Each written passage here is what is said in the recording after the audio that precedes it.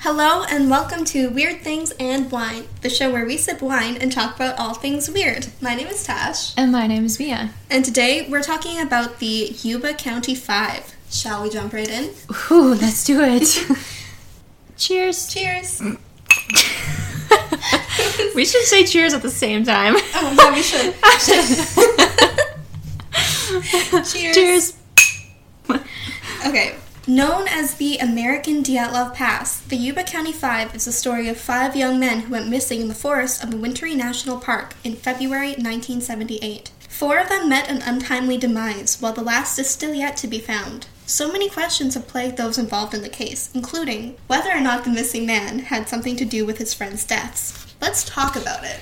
Let's do this. Let's do this. Do you want to tell the listeners what we're drinking tonight? Yeah. Okay, so this case takes place in California. So it's kind of a splice of 2 drinks. One is called the California Sunrise, and the other one is called the California Surfers Cocktail. That's so nice. I'm so excited. It has a floating strawberry in it as an ice cube.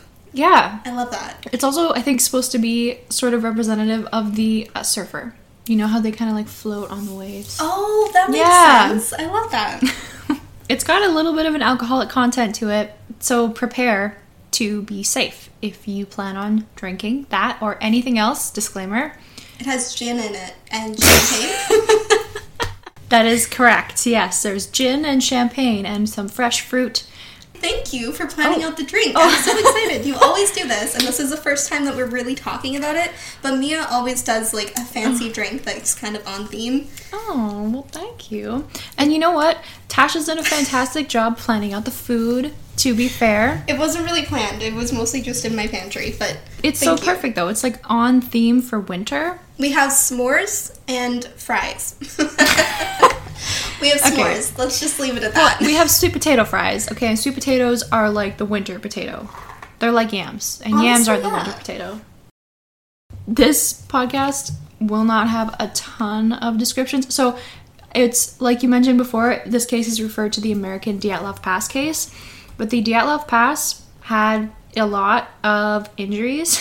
At least, we probably talked about it for an hour, just the injuries. Oh, yeah. I had pages and pages and diagrams in my notes. Which we never do, but it was important to the case. It was, really. And this case doesn't have that. So it's a little bit, there's still some things, but if you're comparing them apples to apples, this case is a little bit easier on the stomach. Yeah, just easier to listen to. You might be able to have a snack during this one. Honestly, if it tells you anything, we're literally snacking right now. We are.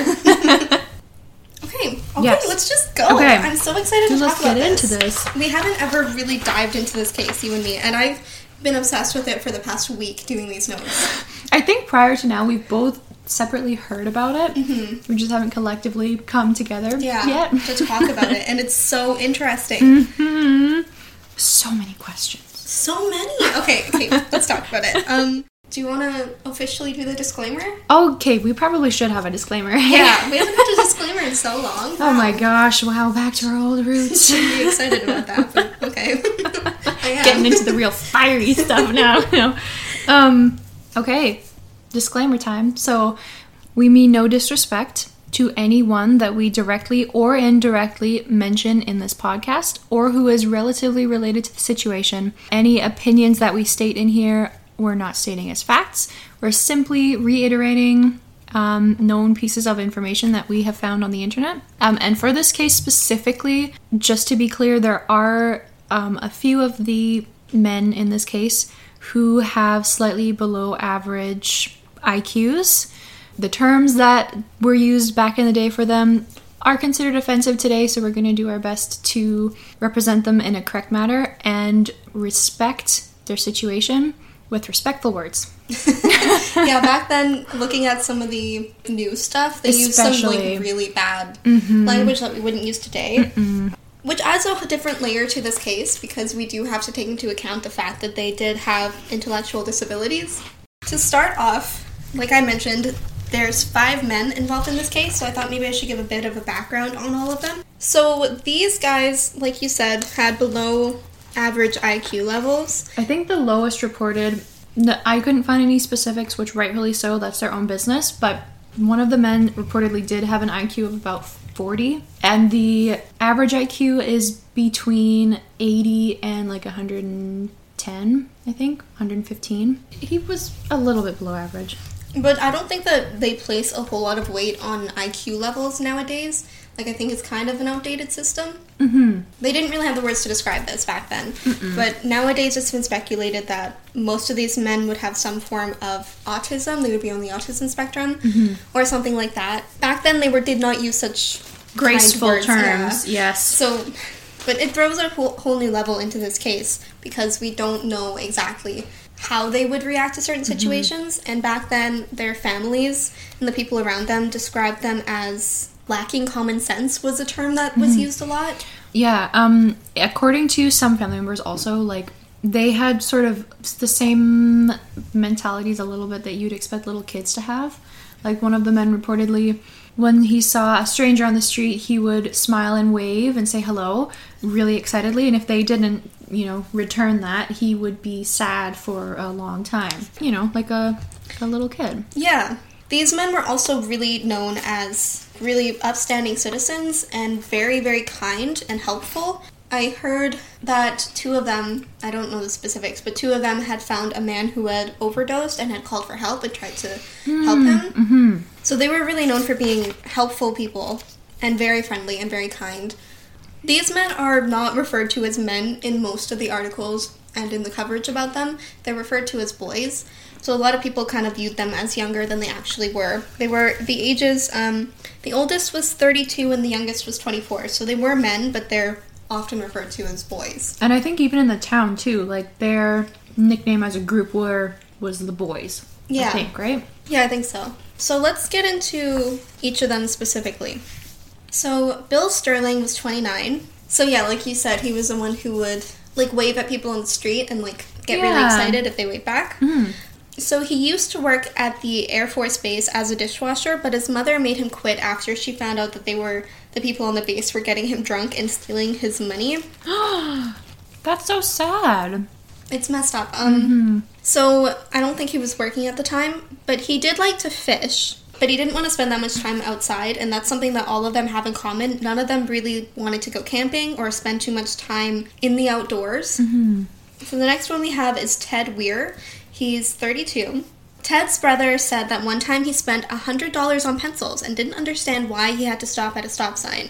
So this is kind of why they were described as lacking common sense. Yeah. Also, one time his parents' house caught on fire, and he stared at the ceiling and told his brother to leave him alone, as his brother was desperately trying to get him out of the house because he had work in the morning. Yeah. So it just kind of like shows you where they were at. Mm-hmm. Reportedly at the time, I believe he was working as a janitor, so he had a solid job. Yeah, like these guys, I don't know if this is the right term, but I think that they would be referred to as high functioning, most of them. Mm-hmm. So in a couple places I heard it described as two of them actually had intellectual disabilities, and the other two were just considered to be slow learners. I might have a bit more on that Okay. to add. So next we have Jackie Hewitt, who is 24. I think Jackie is like a nickname. I think his name was actually Jack, but they called him Jackie because there's another Jack who I will talk about next. Yeah. So, Jackie relied heavily on Ted and his mom because he couldn't really read or write or dial a phone. He was very shy, and he also didn't like being away from home for more than a few hours at a time. Specifically, like, not overnight, which is also an important thing to remember in this case. None of them really liked being out overnight. Mm-hmm. And one thing, too, with Jackie, I believe it was his brother that mentioned even a little more deeper about the phone thing. Like, if he ever had to call someone on the phone, and even when some of his friends, like in this group, would call him on the phone, his brother would be the one to sort of mediate, just because it was something that affected Jackie very strongly. Which I get. I don't like being on the phone either. Oh my goodness. Stress. I don't know if this is really something you could quantify, but at the time, Jackie was seen to be the most intellectually disabled out of the 5 men. Earlier when I mentioned that one of the men had an IQ of 40, it is believed that that was Jackie. Right. Jackie's IQ. And then we have Jack Madruga. He was 30. He worked as a dishwasher, but was actually fired for not being able to use the more modern technology. He had also at one point been in the army as a truck driver. And again, I don't think this is really something you can quantify, but he is said to be the second highest functioning. He had a driver's license, and so did Gary Mathias. Mm-hmm. So Gary Mathias was 25, and I have a lot more on him because he actually does become a suspect in this case. So Gary Mathias was 25. He was a part-time gardener, I think, for his stepfather's business. Mm-hmm. He also used to be in the army, but was actually discharged for drug use and other mental health issues. When he was younger, in his youth, I think as a teen, he kind of abused, specifically, I think it was psychedelics. Mm-hmm.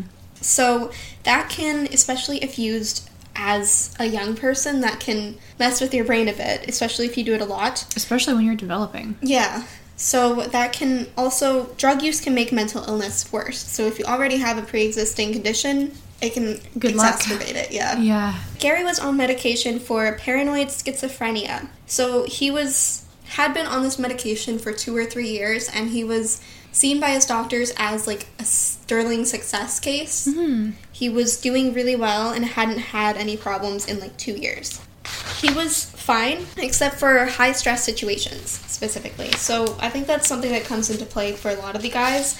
Like, they were pretty much fine until there was a high stress situation. I did see a couple of reports. Worrisome reports. Yeah. He had a violent past. Specifically, he was violent towards women. He was really the only one with any sort of violent tendencies at all. Mm-hmm. And it was said also, like, his doctors said that, as you mentioned, he was really a success story. So while he was on his medication, it helped him manage that very well. Yeah. Again, like, he was the most high-functioning, quote-unquote, and said to be sort of the leader of the group. He was also, because he was in the army, he was also really the only one with survival experience in the wild. In the quote-unquote wild, the forest. This is important to note. He was probably the most excited about the game the next day. Apparently, he kept bothering his mom, like, making sure, like, please wake me up, make sure I'm up and I'm ready for the game. I'm so excited about it, because they had a basketball game the next night, because they had all actually met at, like, a support group for... Gateway. Yeah, Gateway, which was, like, a thing for people with intellectual disabilities, and they were part of a basketball game called the Gateway Gators. Yeah. Yeah, and the next day after all the events of the evening, which we will talk about, the next day after that, they were supposed to go to a basketball game that they were all so excited about. To go deeper into the story of how they met, so everyone, I think, apart from Gary, had known each other for quite a few years beforehand because they had all been part of this program. And once Gary sort of settled down where he was, he found this program and was reached out to by one of the counselors who suggested that he just stop by, take a look and see how things are there, just to get some friends in the area. And it was said that all of a sudden everything just sort of clicked between all of them. And I believe by the point that this had all happened, the 5 of them had been friends for about 6 months is the time frame that I have heard. And they were pretty close. They kind of did a lot of things together. Yeah. So all 5 men lived with their parents, and they all kept very strict routines, which is also a factor in this case. Like, they were up at the same time every day, in bed at the same time every day. They were very structured. Yeah, and they didn't stay out late. For them to be out late was so out of character for them. Especially when they had this really exciting basketball game the next day that I think most of them had told their parents about, especially Gary. Yeah, they were so excited about it. So they had gone to Chico the night before to cheer on another basketball team that they liked. But they weren't planning on spending the night. They were going to go and then come back. And I think it was probably about like an hour and a half, 2 hours away from where they lived. That's what I've heard. Yeah. And it was, I think, north from where they lived. Just for reference. It will come into play later. So they were expected to back around midnight, I think, to get up early for the next day for their game. They left. All of them were only wearing light coats. Oh, I didn't even say what day that was. Should we say that it's the 24th of 1978? February 24th, 1978. I think it was maybe Bill's mom who had said, put on a heavier jacket, but it's California. Yeah, and they were just planning on staying in a car, then going into a probably pretty warm gym, then going back into the car, and then coming home. Yeah, so they weren't really planning on being outside for any length of time at all. No. Apparently, they were seen at the game, and afterwards they were also seen at a convenience store at around 10 p.m., and they got snacks for the ride home. And it's interesting that the convenience store has this memory. Apparently, it's due to two reasons. One is that Chico is a small enough town that you can tell when someone's not from that town if you don't recognize them or due to whatever factors. And also, the store was closing in just a couple minutes. So if you have ever worked in a customer service sort of job, you may have experienced the dread of having just a couple minutes left and having not only one client, but 5 clients now enter your store. 5 men were all accounted for, seen together, and they seemed to be in high spirits. And this was the last time that they were all officially seen alive. Let's get into the order of events on February 24th. Prepare yourself. It's about to get heavy, guys. Mm-hmm. Ted's parents woke up concerned the next morning on February 25th and called Bill's parents, who had already been in contact with Jackie's parents. So Bill's parents had actually tried to convince them not to go because they had had their game the next day. Again, because we said that all the men, I was about to say boys, that all the men had a pretty structured routine. Them not appearing the next day was very out of character and immediately concerning. Yeah, so the families immediately contacted the police. And then a few days later, on February 28th, a Forest Service worker found Jack's car, a Mercury Montego, at the snow line of the Plumas National Forest. Also, we should mention that the police did immediately work on their investigating, but as far as they knew, they only knew the boys to go to Chico, and that's it. So they were, searching around Chico. Where could they have gone? They searched, I think, all the way from Chico to the way home, and they did not find anything in the 3 days between the boys being missing and where we're at right now on the 28th. Yeah, and for reference, this is California, so the snow line is high. It's very high up, right? Yeah. On a mountain. Mm-hmm. And also where the car was found was 70 miles away or 110 kilometers away from Chico and not in the direction of home. So there's no reason why they would look there. So from Chico, where they were, had they gone south, they would have returned home. But it was like a straight shot, right? Pretty much, yeah. They ended up going east, and apparently they would have been driving for about 2 hours east to get to where their car was found. I also wanted to interject briefly here because I have a little bit of an overview of sort of this area that they're in now. I don't have a lot of information because it's a national forest. So picture number 1, a national forest. It's about 1,150,000 acres. Okay. About. I think specifically it's 1,146,000 acres, but you round up. Round up, as you do. Honestly, I've stumbled across the Plumas National Forest's website, which looks surprisingly nice. Like, it's surprisingly well maintained, their website. I was very surprised. Also, apparently, if you're looking for specific maps, you have to pay to find said maps. So really? I did not pay however much it was to figure out exactly what their route was, according to like the hiking trails and hills and Forest Service roads that were up there. So sorry, I'm not that dedicated. Which you think would be like common information that you can access, but I didn't find like any crime scene photos like of the trailer. Usually Which I don't is look weird. for that, but I was curious. I literally looked up the autopsy reports, even for Ted. Like you think there'd be something. The general information that's sort of dispersed amongst the true crime world is all the information that's there. There's no autopsy report. Oh my gosh, the drinks are really hitting now. Yeah. It's just really surprising. I was surprised that there was no pictures of the trailer and hardly any pictures of the boys before they went missing. Even the car. Yeah, I didn't find any pictures of the car. You're right. No, I think there's one picture that I saw reportedly of the actual car just sort of out and about. Sitting on his property because he's very proud of his vehicle. Yeah. But not while it's up there, which we'll get more into the car. So to be more specific about the forest, like I said, it's huge.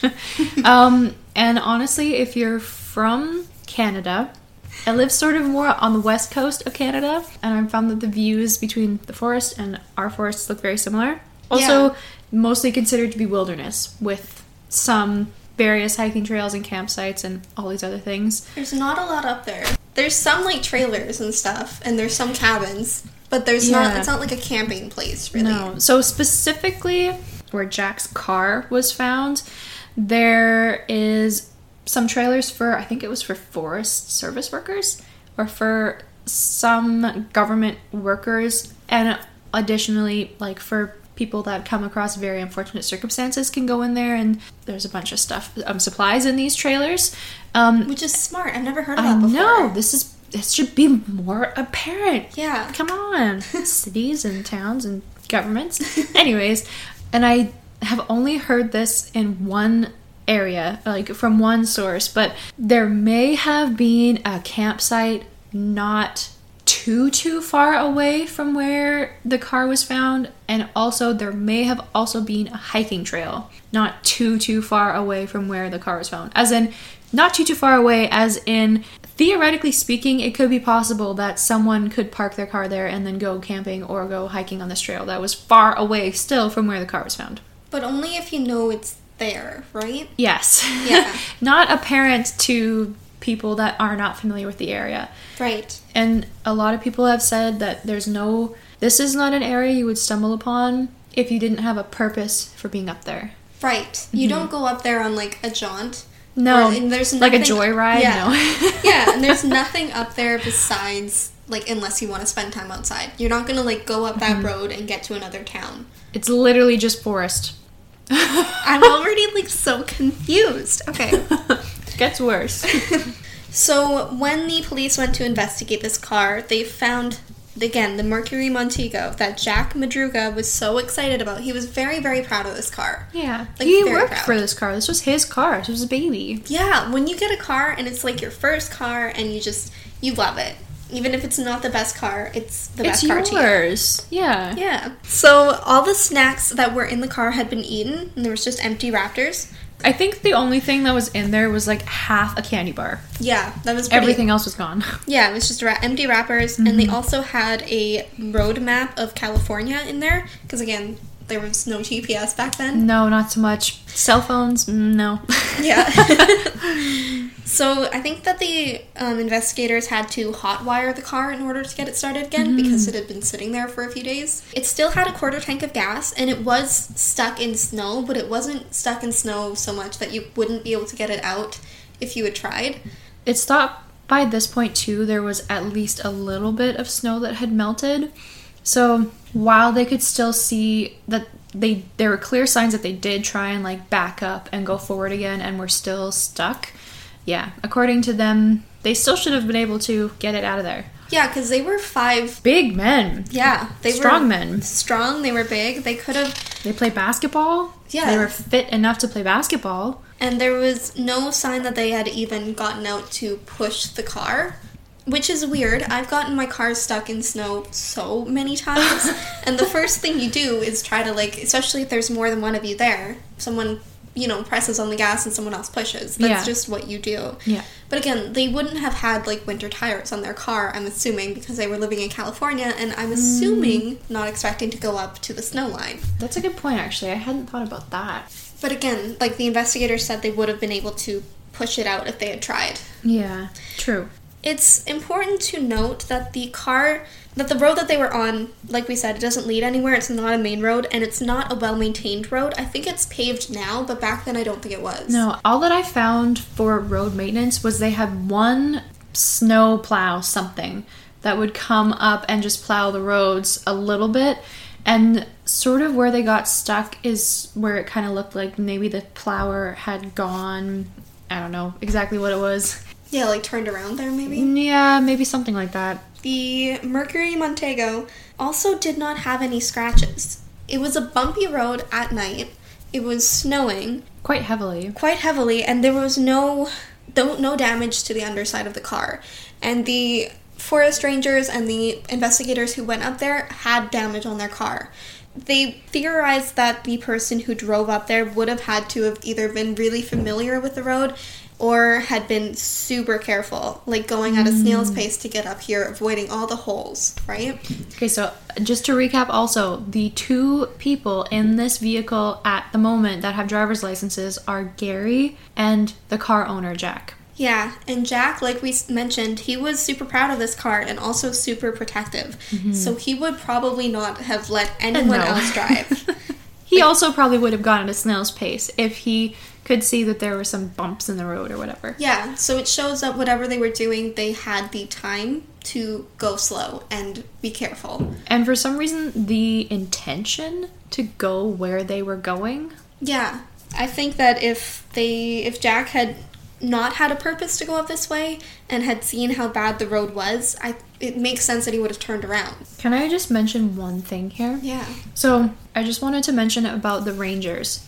I heard some people saying, what the heck are these stupid Rangers doing not reporting this car? Because it sounds like they had noticed the car up there before the 28th when it was reported. But again, because there was no damage, like we said, and there were campgrounds nearby and other hiking trails, it wasn't out of the realm of question for someone to just sort of come and park their car along the side of the road to get out and snowshoe over to wherever. Right. And it was not apparently suspicious. I don't know if they actually went out really and searched, but even if they had, nothing in the vehicle would have seemed suspicious anyways. So it wasn't until the police finally set out more in motion the search coverage, or the news coverage, that the Rangers actually got word and were like, oh, this is suspicious now. Right. Yeah. Which also shows you that it wasn't apparently stuck in that much snow, right?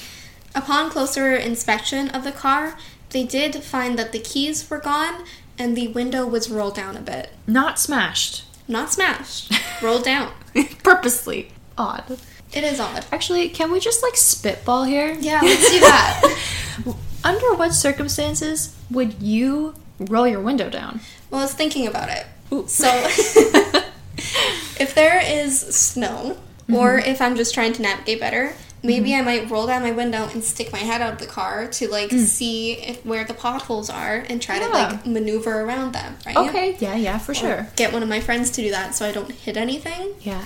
Maybe the visibility wasn't great. True. Or another idea is that maybe the window was rolled down so they could talk to someone. That's literally what I was thinking. Yeah. Because I was like, I feel like the only times I see someone rolling their window down is when they're flicking a cigarette butt out the window, which don't do. Don't do that. That's dangerous. Yeah, and I don't think any of the guys smoked. I don't think so either. And there was no wrappers on the road. No. For them to throw out their garbage. No. Yeah, or if you're rolling it down to talk to someone. Yeah, and it's weird that a man who is so proud of his car would leave it and leave the window down in the snowy part of... Just leave the window down and leave the car. That's, on the side of the road. It's weird. Yeah. It's weird. So there must have been a really good reason for him. Something that he could not dispute in his mind. Yeah. I have to do this. If he didn't have to, he probably wouldn't have. I have a question for you. Yeah. Did you happen to hear about the new book, the book from 2020 on this case? No. Oh, really? Okay. Who wrote it? I don't think it was a famous author. I think it was just someone who was this case is way too unsolved. Okay, it is way too unsolved. You're right, that's a good way to describe it. It's by Drew Hurst Beeson. It's specifically about the Yuba County Five and revisiting it. It's called Out of Bounds, What Happened to the Yuba County Five. Okay. Yeah. And it comes up with some interesting information. I honestly found out about it 2 days ago. Oh. And I was like, I don't think that's enough time to read all of it. But I thought about it.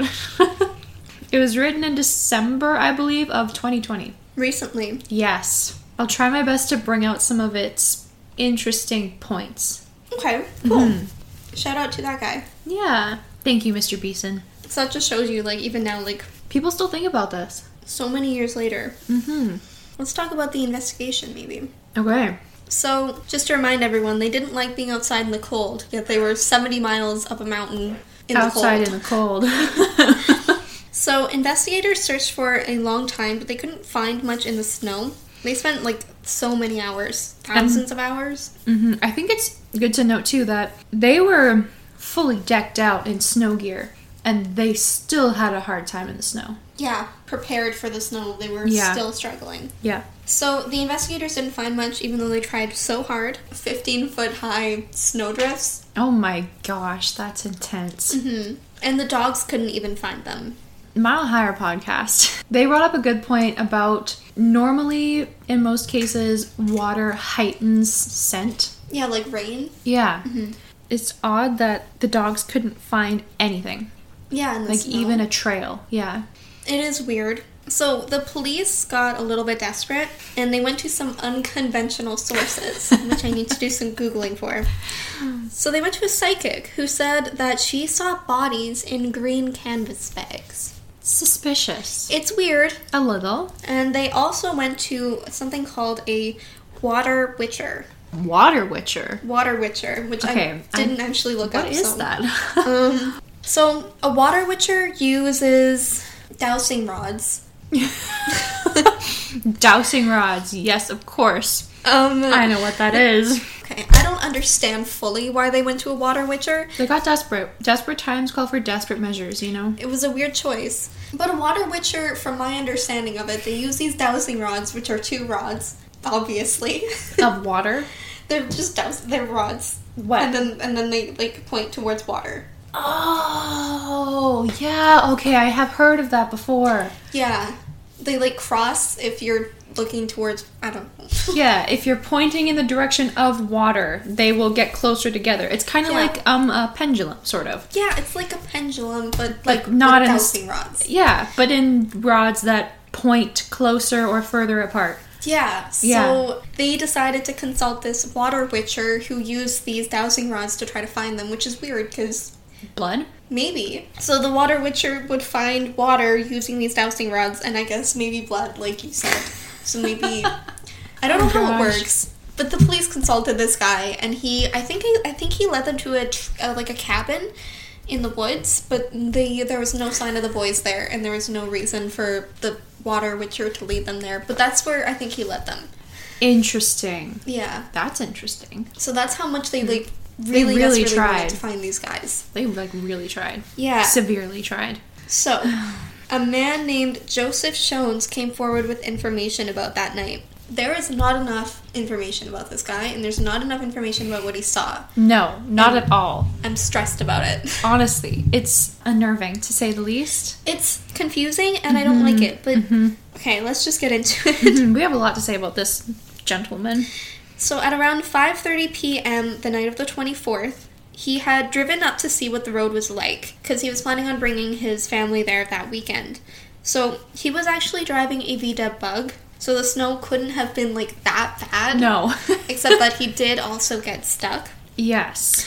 So, he got stuck about 150 feet from where the Mercury Montego was, and he actually started to have a heart attack after trying to push his car out of the snow. He had what is known as a mild heart attack, and there is, like, proof, evidence. His doctors confirmed it. Yeah. I think it was he underwent an evaluation afterwards, because there's only a certain... You can tell through medical means if you've ever had one. That's all I'll say for now. He recalls seeing during the night that he was there, because he spent the whole night in his car having this heart attack.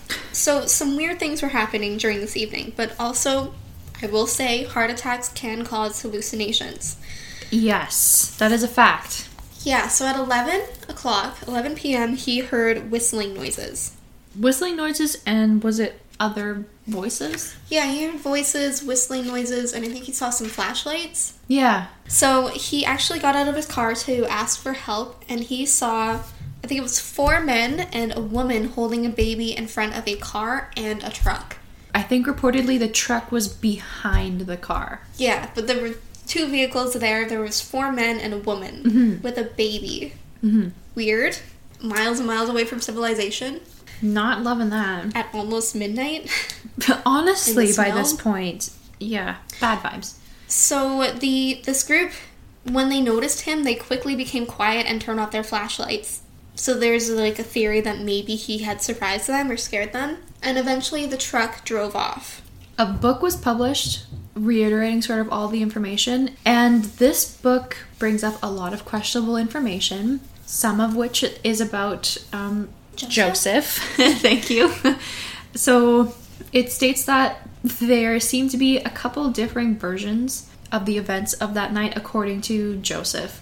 Specifically in regards to the pickup truck, when he was asked about it again, he apparently said that he was unaware or didn't remember why he said that to begin with.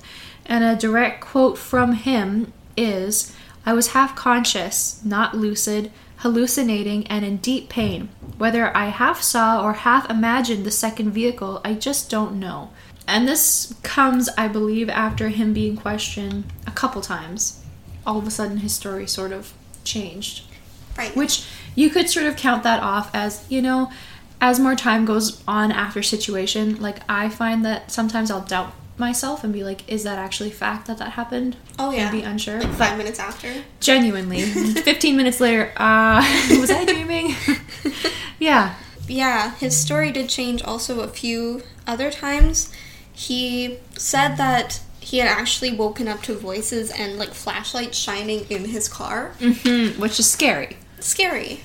It kind of makes me think that maybe if it was the 5 guys, maybe that was when they rolled down their window to try to talk to him. Mm-hmm. But again, if they're already stuck in the snow, they're not gonna help him. Yeah, and turn around. Also, just a question here. Mm-hmm. If he at some point had enough energy and was with it enough to get out of the car to go and ask the people out there for help, why would he have not continued after them? Question mark. Because maybe he wasn't well enough. Maybe it was just like he had a little burst of energy, you know? Maybe. I don't know. There's a lot of questions. A lot. Yes. When his car ran out of gas in the morning, he had kind of regained his strength enough to start walking back down the road. And he did see Jack's car. He remembers seeing it, and he can apparently describe it. So there is kind of proof that he was there. Mm-hmm. I think it was like 8 miles down the road that he walked back to the lodge, so it wasn't that far. Mm-hmm. So a couple of fun facts here. Again, I'm not stating this is a fact, that's just an expression for the record. An opinion. An opinion, yes. One of the questions that this book brings about, actually there's 2 really important ones that I want to talk about. One is, how did Joseph actually arrive back at the lodge? So, like you said, he says here that he ended up walking back down the road to the lodge. Another one says that somehow he got a ride back down, and then once he got there, he was taken from the lodge to his wife, who then took him to the hospital. In regards to the bug, according to some research on the model of his bug, it only produces heat when it's being driven. Wow. Yeah. The research skills. I'm impressed. I know. Whoever found that out, like, props to you. Good job, Mia. It was not me. I did not go into the archives of the bugs manuals. That's so weird. I know. Oh, okay. Yeah. So he says that after he realized he was having this heart attack, he laid back down in his bug, which is small, but he laid down anyways and kept the heat on so that he didn't freeze. That was why he stayed there all night, because he couldn't get back down the mountain and his bug was heated. But it couldn't have been. No. Oh my goodness. So the only protection it would have provided was against the wind chill and the falling snow. And it would have still been cold. Like, very, very cold. Which also means that, like, he wouldn't have had to leave as soon as his car ran out of gas. Or he could have left earlier. Yeah, and also, fact, apparently, about heart attacks. The tests that they could have run back in the day, and possibly still to this day, they can only determine whether your heart has the aftermath of a heart attack, but they can't determine when or how long ago it happened. And his wife had stated that he had previously suffered from a heart attack, which he, I think, corroborated because he instantly knew that he was having one because he's had one in the past. Right. So there's a lot of questions for this story. This guy is a little bit, no disrespect, there's some facts in here that just don't sit all that well. And that doesn't mean that he's lying. Like, heart attacks can No. cause hallucinations. Maybe if he had one around this time, he could have imagined this scenario entirely. Totally. I will Yeah. ask another question Oh. to Mr. Shones here.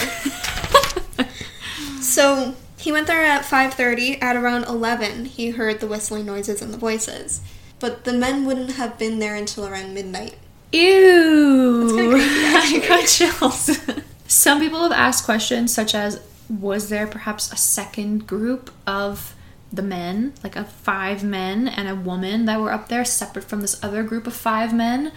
There's no evidence to suggest that there was any other group up there. That's the thing, like, that should be something that we'd be able to know, because I think that, I mean, if it was, like, I think people would come forward and say that, or there would be tire marks, or there would be evidence, but also there is a theory that Joseph could have mistaken one of the boys / men for a woman, and if they were just holding something, you might have thought a woman and a baby. Totally. Because, like, maybe one of them had long hair or was smaller than the others. Yeah. And there's only 4 men that he accounted for. So 5 in total. People. Okay. But I think his story changed a few times on that, too. Yeah, I don't know if it was like kind of like one of those things where the more he was interrogated, or excuse me, the more he was questioned, Right. the more he questioned himself. I just don't know. It's just odd. There's no way to know. No, No. unfortunately, like most of these cases, it's all open-ended questions. Yeah, and not enough information. No, not at Um, all. You're not supposed to whistle at night in the woods. I think that's a skinwalker thing. Oh my gosh, I just got chills again. Don't whistle in the woods at night. Just don't whistle at night. Your whistling cuts off when the sun goes down. Honestly, just cut the whistling out. Just sing if you have to. Even then, that's iffy. Don't do any whistle tones. Ariana Grande. Don't go out in the woods with Ariana Grande is what we're saying. Also, the whistling noises could have been like the wind. I feel like you would know the difference. But also, you can't. I've heard both, and they sound very similar. Couldn't it also have been... A hallucination entirely? Yeah. I mean, also it could have been his bug, like, trying to produce heat and being completely unable to because it physically can't. Also, there's a few reports that maybe he had a few drinks that night, which Oh. can also cause hallucinations. True. Especially if you're having a heart attack at the same time. Well, why would he be... Yeah, especially that. Some research was done into Joseph's wife at the time. This book talks to a man named Todd, and Todd was essentially a neighbor of Joseph's. Okay. Yeah. Close enough neighbors, apparently, that he was privy to some things that happened at their house, such as the fights. So it was said that Joseph and his wife, they were not on very good terms. So apparently they had such bad fights that Joseph and his wife could barely exist, quote unquote, barely exist in the same trailer together, let alone vacation together. Wow. Yeah. So they were gonna go up camping together? Yeah. Weird. Yep. It was also said that Joseph was a quote unquote wet-brained alcoholic and a pathological liar. Respectfully. Yes. So this neighbor Todd thought that it was suspicious when Joseph stated that his reason for being up there was to quote unquote see about going on a family ski trip up in that area. So just one other fun little tidbit. Joseph was, I think, kind of known for like, I think he was kind of known for sort of getting, having some drinks Okay. and then driving on the roads. That was sort of his thing. Safe. Yeah, good choices. Don't do that, okay? This is not fact, but apparently he got stuck a few times. I mean, he was driving a VDOT bug, right? Yeah. That checks out. I'm not 100% sure if this is in regards to that specific day or just this time of day in general, but it said that he would get stuck and then people would come and help him get unstuck, pull him out with the chain, and then he'd just drive off without thanking them or anything, which could be that he just didn't want to get caught for being drunk. Drinking and driving, yeah. Yeah, could be. Still, at least say thank you. Can I just say, I don't understand why you would go at night up the scary trail in your tiny bug to check if it's good enough for your family the next day. Unless he was working and he couldn't go until then, but even then, like, I don't think that's a smart idea. Like, it's a bug. It's not an all-terrain vehicle. In winter, up a mountain. The investigators started getting even more tips, one of which came from a woman who had seen a pickup truck with 5 guys outside a store in Brownsville, which was a town about an hour away, I think. This was at 2 p.m. on the day after they disappeared. I don't know if she would have known at this point, because I don't think they got it out that quickly that these 5 men were missing, but she does remember this, and this was the thing. But investigators don't believe that this was the Yuba County 5. This could have been, because I think that there was some store worker who was at a small town and thought that a group of guys were from out of town because they just seemed to not fit in. I did not get the name of the town or the name of the clerk, though. Right. So I'm not 100% positive on that. The only reason that the tip from the woman in Brownsville was important is because it's interesting that Joseph and her both report seeing a pickup truck. Like, that's weird, right? That's a weird coincidence. Agreed. There is one more sighting of them, I will say, that I think is super interesting. Ooh. So there was a woman named Debbie who lived in Yuba County, and she got a phone call from an unknown number. This piece of information is intense. It's wild. So the man on the other side of the phone just said, "I know where the missing 5 men are," and then hung up. At this point, Debbie had heard of the Yuba County 5 case, and she reported this to police. Then the next day, she got another call from the same guy, and this time he said, "I need help because I really hurt those guys bad." Quote. Yeah, and wasn't this just some random woman?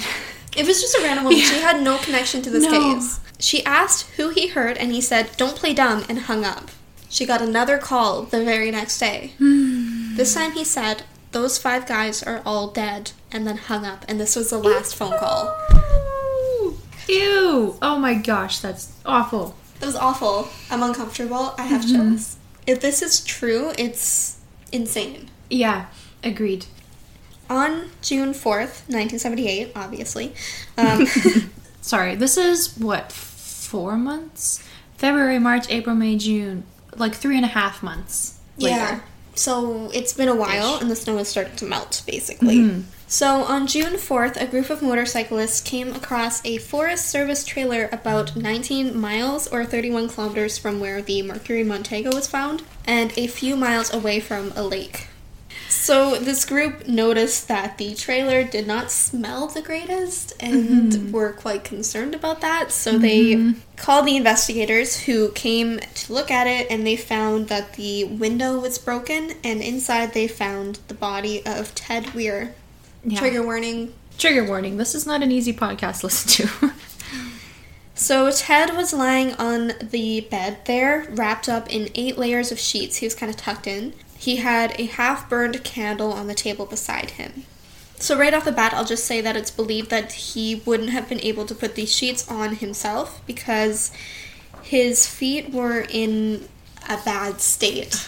Yeah. It would have been too painful for him to try and do that alone, and he was tucked in, like he was rolled up in these sheets. Yeah, from his chest to his feet, basically. Yeah. So his pants were rolled up, so the investigators could immediately tell that he had blood poisoning and frostbite to the point that he had gangrene on his feet. Yeah. Gross. And, he was in bad shape. He was also missing his shoes, so they weren't in the trailer to be anywhere. So the investigators determined that he had survived 4 to 6 weeks or up to 3 months after they had disappeared, because he had lost half of his body weight almost, and he had like 13 weeks of facial beard growth, basically. Ted was he was just under 6 foot, so he was about 5'11", I think, and he was 200 pounds approximately before they disappeared, and when he was found, he'd lost between 80 and 100 pounds. So he's between 100 and 120 pounds, which is a significant amount of weight to lose. Yeah. He had been eating, though. They knew there was evidence that he had been eating. Based on the state that he was in, investigators theorized that he honestly had probably only passed away about 2 or 3 weeks before he was found. Oof. Yeah, just to really hit hard there. So he was definitely alive during the time that they were searching for him. Mm-hmm. They determined his cause of death to be a mixture of exposure and starvation. There's a couple different theories as to what ultimately he passed from. Like you said, starvation. There's also like hypothermia, but some experts think that it was something called a pulmonary edema, which is sort of similar to pneumonia, and it just puts so much stress on your lungs that in turn stresses out your entire body that it just can't keep up and your heart gives out. Oh, that's sad. Yeah. Also in the trailer, they found Ted's wallet with cash still inside, as well as his ring that had his name on it, and a necklace that was also his. And there was also a watch there that didn't belong to anyone. Like, none of the families confirmed that it was any of the boys who owned this watch, so it's kind of theorized maybe it was a forest ranger, but also maybe it was someone else, which we will get into. It's not unreasonable to think that it could have been like a forest ranger that left it there before, because this was not like a private residence. Which we should have mentioned. This was like a Forest Service type of trailer. It had supplies, and people were kind of like able to use it to, like, if they needed to, right? And it was used as like a place for Forest Service workers to stay if they were working up there for an extended period of time. Yeah. So with that being said, it was very well stocked. Which we will also talk yes, about. Yes, we sure will. I kind of believe that if it did belong to a Forest Service worker, they would have come forward by now to say that that was mine. I agree. It's weird that they wouldn't, right? So, some of the supplies that was in the trailer was food. Lots of food was stored, like, right outside the trailer in, like, a little lean-to. There was so many, like, cans of food. Enough that every single one of the boys, all the 5 men, would have been able to survive for months. I think I've heard that they probably would have been able to survive for up to a year. Yeah, so they would have been fine if they had used this, they would have been okay. There was also fuel for a fire, including a propane tank and like lighters and matches and a bunch of paperback books. Apparently, if they had turned on the propane tank outside, it would have provided heat and like electricity to the trailer. I don't know how propane tanks work, but apparently that would have been a thing. I don't know either. There was no sign that they had ever tried to start a fire. There was also empty cans of food from the food locker, so they did know that it was there, and they did have a way to open it. I think maybe they busted into one. So there was 2, I think, at least 2 storage lockers out there. And also, I think to clarify, because there was some confusion that I found amongst the food aspect. So in these storage lockers are sort of packs of food. And it's reported that they took out 12 packs of food from this locker, which in the end they would have eaten about 31 meals. Right. These packs of food were opened with a P38 can opener, which is like a military type of can opener. So it's theorized that only Jack and Gary would have been able to use this thing. Yeah. Apparently it's pretty complicated to use. I mean, which is silly. It's a can opener. Yeah. Why? Why does it need to be complicated?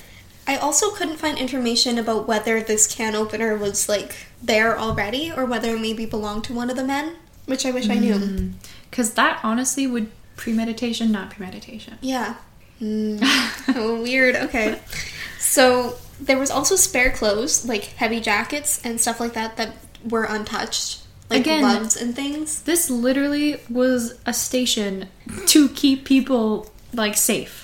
Yeah. This was fully stocked. It was stocked and stacked together. They also found Gary Mathias's shoes inside, so there's evidence that he had been there at some point. So thus far, they know that Ted made it to the trailer and Gary made it to the trailer. Yeah, and there was also, I'm assuming that there was also, like, first aid supplies that could have helped Ted, but I don't think there was any evidence that it had been used. I guess possibly the only one who may have had enough understanding to know how to use those supplies would have been Gary, right? Yeah, but also Like, I don't know how a propane tank works. I don't know True. really how to start a fire. Like, I can figure No. it out. And I can figure out how medical supplies works. With 'cause difficulty. I would try, right? But there's no evidence that they even tried to do any of this stuff. Which is weird. Mm-hmm. So there's theories that because of their intellectual disabilities, they might have not wanted to use this stuff because they might have seen it as stealing. It's kind of the black and white thinking there. Mm-hmm. But at the same time, they did use some of the supplies. Blankets. Yeah. They used And the blankets food. and the food. But they didn't use the spare clothes or the medical supplies or turn on the heat.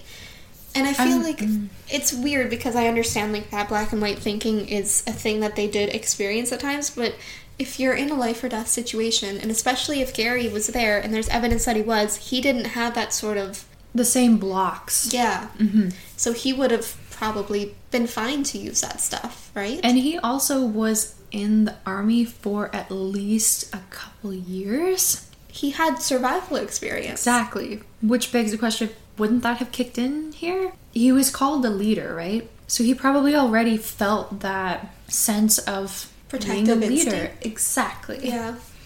Ted, I don't know how long he was like in that bed for, but during the time that he was there, he must have been getting water.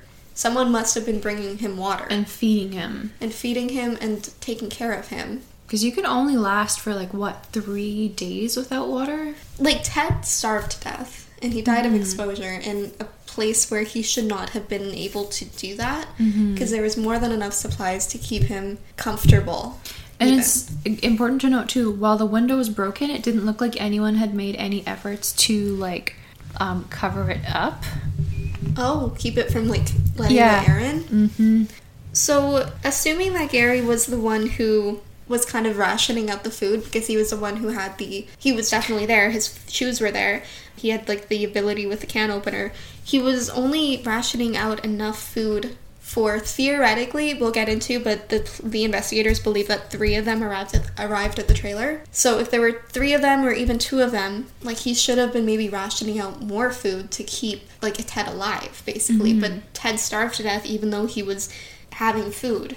And again, there was a completely full storage locker next to the one that they had broken into that had enough food for a year. I feel like it's crazy. It makes no sense. Mm-hmm. They could have started a fire. If they couldn't figure out how the propane worked, fine. Start a fire with the matches and the paperback books. Mm-hmm.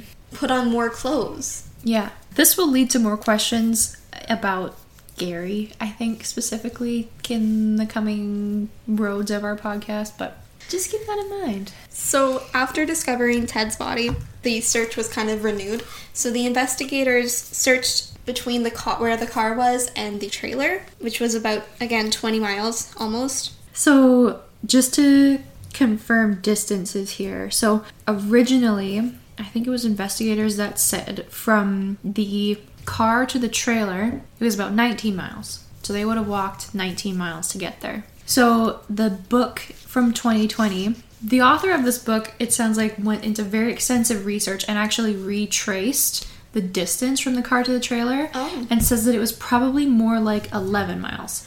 Okay, so I saw in one place, one source, report, whatever, that said that if it was a straight shot, it would have been less kilometers, point A to point B, less kilometers from the car to the trailer. But the roundabout way that they would have had to follow to the trail to get to this trailer would have been more like 20 kilometers. Does that make sense? Yes, it does. Okay. It's confusing. And it's also hard to tell because in the snow, it might be different, right? Yeah.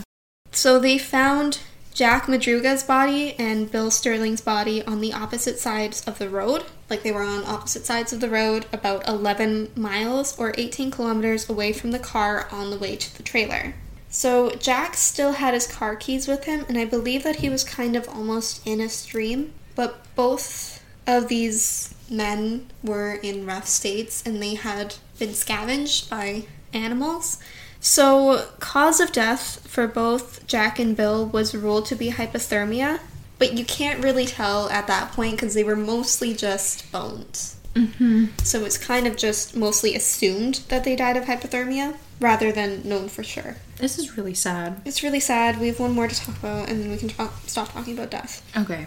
So 2 days later, Jackie's father found his son's body 2 miles or 3 kilometers away from the trailer. And it's important to note that the investigators strongly urged Jackie's father to not go out there and search for him. Yeah. At this point, they didn't really have a lot of hope that this would go well. So Jackie's cause of death was also ruled to be hypothermia. But again, he was mostly just bones at that point and had been scattered about by animals. So again, there's not really a whole lot of confirmation there. When Jackie was found, he was technically between the cabin and the other two. They were all kind of like on the way to the trailer, between the trailer and the car, right? It wasn't like they were kind of out of the way in a weird spot. So, moving on from the death. Yeah, gosh, yeah. So, the very last thing that the investigators found was a 1/4 mile away from the trailer. They found 3 Forest Service blankets and a flashlight, as well as a lighter that didn't belong to any of the boys. They never did find Gary Mathias. They did alert medical people to like what type of medications he needed, because at this point he had gone theoretically like months maybe without his medication. And I think when he went to the basketball game originally, he didn't actually take any extra with him because he had no reason to, right? The families generally suspect, and the investigators generally suspect, some sort of foul play. Basically, the investigators believe that they could have been following tracks from like previous visits to the Forest Service trailer from the road, like a snowplow, and like followed that trail all the way to the trailer, and that Bill and Jack passed along the way there, and that the other 3 made it all the way to the trailer. 3 being Ted, Gary, and Jackie. Yeah, which I don't really understand because Jackie was pretty far away from the trailer. I think also too, they kind of think that Bill was unable to make it all the way to the trailer, and Jack, because Jack is the one that was a little bit more sensitive, right? And that Jack was just unable to leave him there. Yeah, so maybe one of them collapsed and the other one stayed, and the other 3 were like, we'll go on and find help and come back. And they couldn't. Yeah. Or maybe they made it back and then Jackie tried to go back to help them and then passed. It was too late. Yeah. I will say that it's weird that they would have had the presence of mind to follow the trail in the dark in the snow to get to this trailer and didn't have the presence of mind to push the car out. Like, it's a weird thing that they would have had the quote-unquote common sense to do one and not try the other first. Agreed. Or gone back down the mountain. Also agreed. This is up. They had to go up the mountain to get to this trailer. Yeah, and it's like going into the forest in the middle of the night in the cold, theoretically. And this winter. In the winter. And you don't know where that trail's going to lead. Instead of going back down the mountain where there's civilization, like literally like 8 miles down the road, there was a lodge. It's very suspicious. And it would have been like hours they would have had to walk. I mean, theoretically, unless they waited until morning, but still, wouldn't they have walked down the mountain if they had waited till morning? Well, and if they'd waited till morning, then Joseph would have run into them again. If he was there, yeah. True. It kind of begs the question, like, did they already know? Or did someone find them and tell them that there was a trailer that they could go to? But if they were, like, looking for the trailer, then they would have known that the trailer was somewhere where they could have supplies and be okay, right? Like, they would have used the supplies there because they would have known, if they had known the trailer was there, that it was allowed to be used by them. What if Joseph told them about the trailer? Because their window was rolled down a little, a little bit. Oh, no. What if he did? He had, like, a cabin up there, like, he knew probably about it. And maybe, like, they asked him, and he told them. Maybe when he was yelling, they came over and was like, yeah, and we're all so stuck. And he's like, okay, well, there's a trailer somewhere up there with medical supplies and blah, blah, blah. And maybe they didn't want to use it because they thought maybe it was his stuff. Well, if he was having a heart attack and he was like, I need help, and was like, but there's a trailer up there with medical supplies that if you could get and bring to me, you could help me. Yeah, and maybe he didn't actually know how far the trailer was. These boys were known to be, like, super helpful, right? Yeah. Like, it really makes no sense that they wouldn't have tried to help him. Exactly. And maybe benefit of the doubt here, Joseph. Maybe he doesn't remember because he was having a heart attack. Ooh, I never even thought about that, but that's crazy. I don't like that idea. That's really scary. I know. I don't like it. I'm freaked out. Shall we talk about Gary? Oh boy, there's so much to talk about Gary. Well, let's get into the theories. Okay, I'm going to say right off the bat, obviously right now, probably most people are thinking, Gary's a little suspicious. You'd be right. No, I'm kidding. I genuinely have a hard time believing that he would have hurt his friends on purpose. I think that you always, I think that we always want to give people the benefit of the doubt and rely on their own humanity. Yeah. Well, let me lay out the theory. Okay, yeah. So, Gary is thought to be the most quote-unquote highest functioning out of the group. And again, he was the leader. Also is the only one still missing. They have no theories as to where he is. No sign of him. He is also the only one with any sort of violent tendencies or violent past at all. So all of that kind of leads you to believe that maybe Gary had something to do with this situation.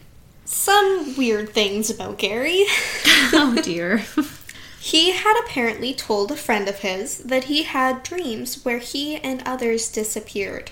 I think that throughout a lot of Gary's life, he went back and forth between having his schizophrenia under control and very, very not under control. Yeah. He could have said this to his friend when it was slightly less under control. That being said, schizophrenia does not cause people to become killers. Well, it doesn't cause someone to necessarily go out and murder a bunch of people. However, paranoid schizophrenia is somewhat of a more severe story. And it can cause hallucinations, essentially. I forget what the term is, but there's a term for, when people say that they have a voice in their head telling them to do something really, really bad. It's not just like a voice in your head like you or I would have. Like an intrusive thought? Yeah. It's like a voice, a very loud voice smack in the middle of your head-ish. That's right there in the forefront, ordering you to do something over and over and over and over again until you kind of can't do anything other than to listen to it because it never goes away. And there is also the theory that maybe Gary had gone off of his medication to prepare for this game that he was so excited about, so he wouldn't have the side effects of this medication. That being said, there was no sign that Gary was having any problems before this evening. There was no reports from his family or his friends that anything was wrong. He hadn't prepared to go out in the wilderness, obviously. I don't believe that if something had happened, this was premeditated, because he didn't have any means. Yeah, he didn't have a jacket. He was wearing, I think, tennis shoes, which is why, again, his shoes were in the trailer and Ted's were missing. It's kind of believed that Ted had sturdier boots, so... Another theory to that also is that Gary had smaller feet than Ted, and it's thought that if Gary was also suffering from, frostbite, his feet would have expanded a little bit, and therefore Ted's shoes would have been more comfortable. Yeah. Like we mentioned earlier, he was the only one out of the 3 men that are believed to have made it to the trailer. He's the only one who would have been able to use the can opener and open the food. He cared for his friends, so it made sense why he would wrap Ted up if he had to go out again. But it doesn't make sense if he was there, obviously. He's the highest functioning, quote-unquote. He would have known that their survival was worth more than the morality of stealing, if that was a hang-up that one of the other men had. Yes. Yeah. Definitely. It's also weird that when Unsolved Mysteries, which is a TV show, obviously, I'm sure if you're listening to this podcast, you know what Unsolved Mysteries is, they asked the families for permission to do an episode, and everyone agreed except for Gary's family.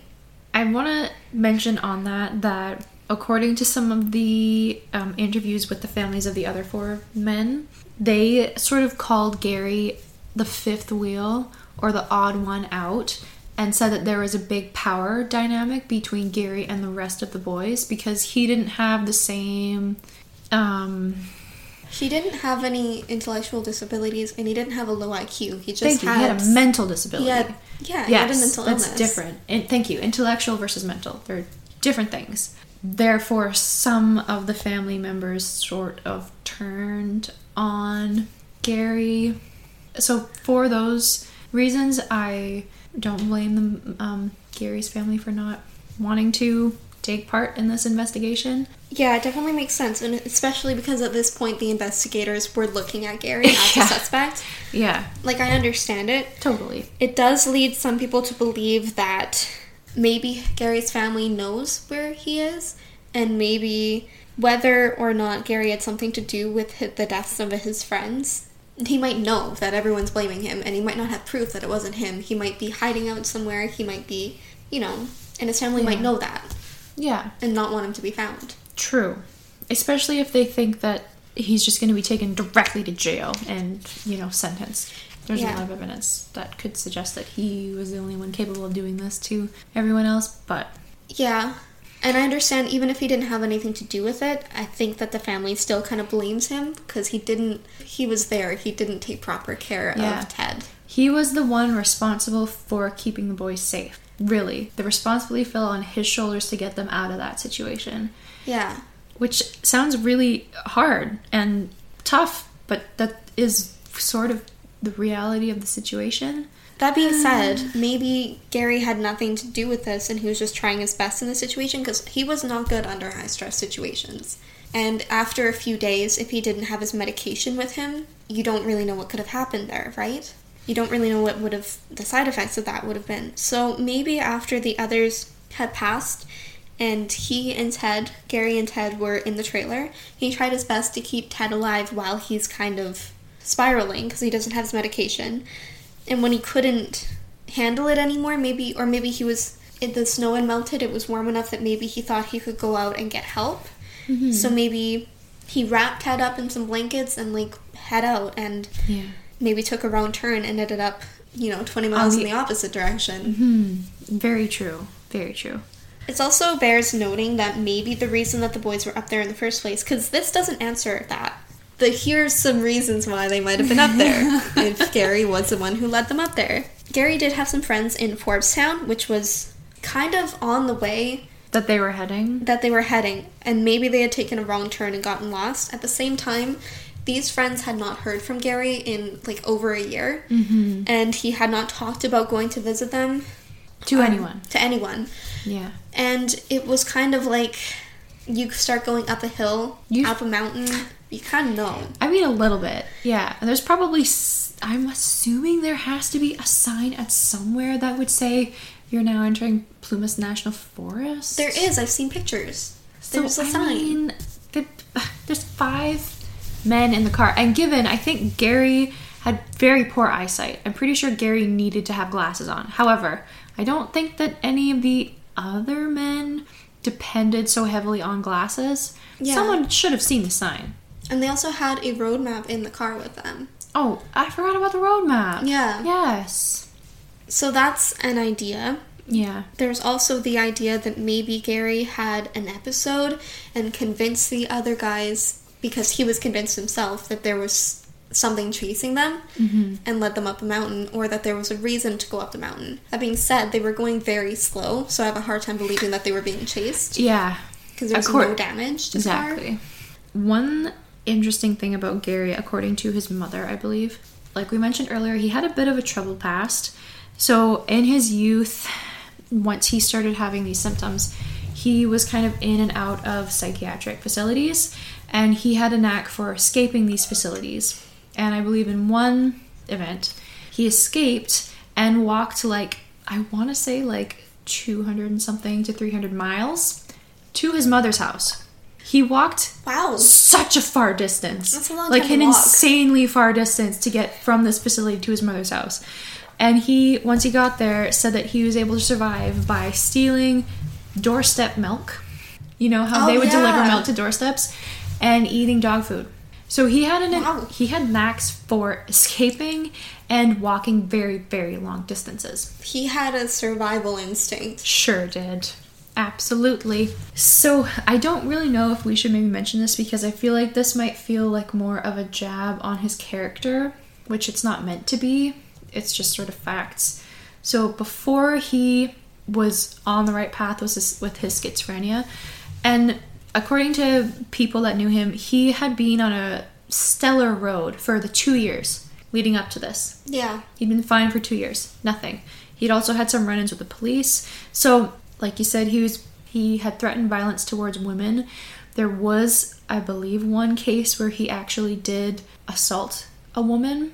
So he originally, after he was discharged from the army, or somewhere in that early time span, he stayed with a cousin, I think, or a friend of his cousin, loosely related.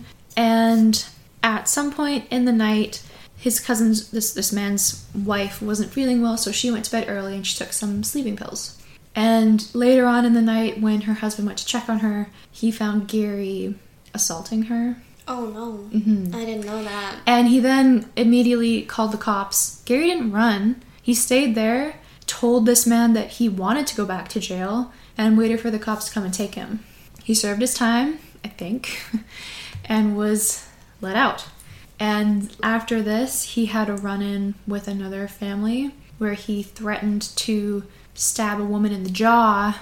And also, when her 3-year-old child came out, he said, "I thought I'd already killed you," or something like that. "I thought I killed you once. I guess I'll do it again, or I'll have to do it again." Yikes. Something along those lines.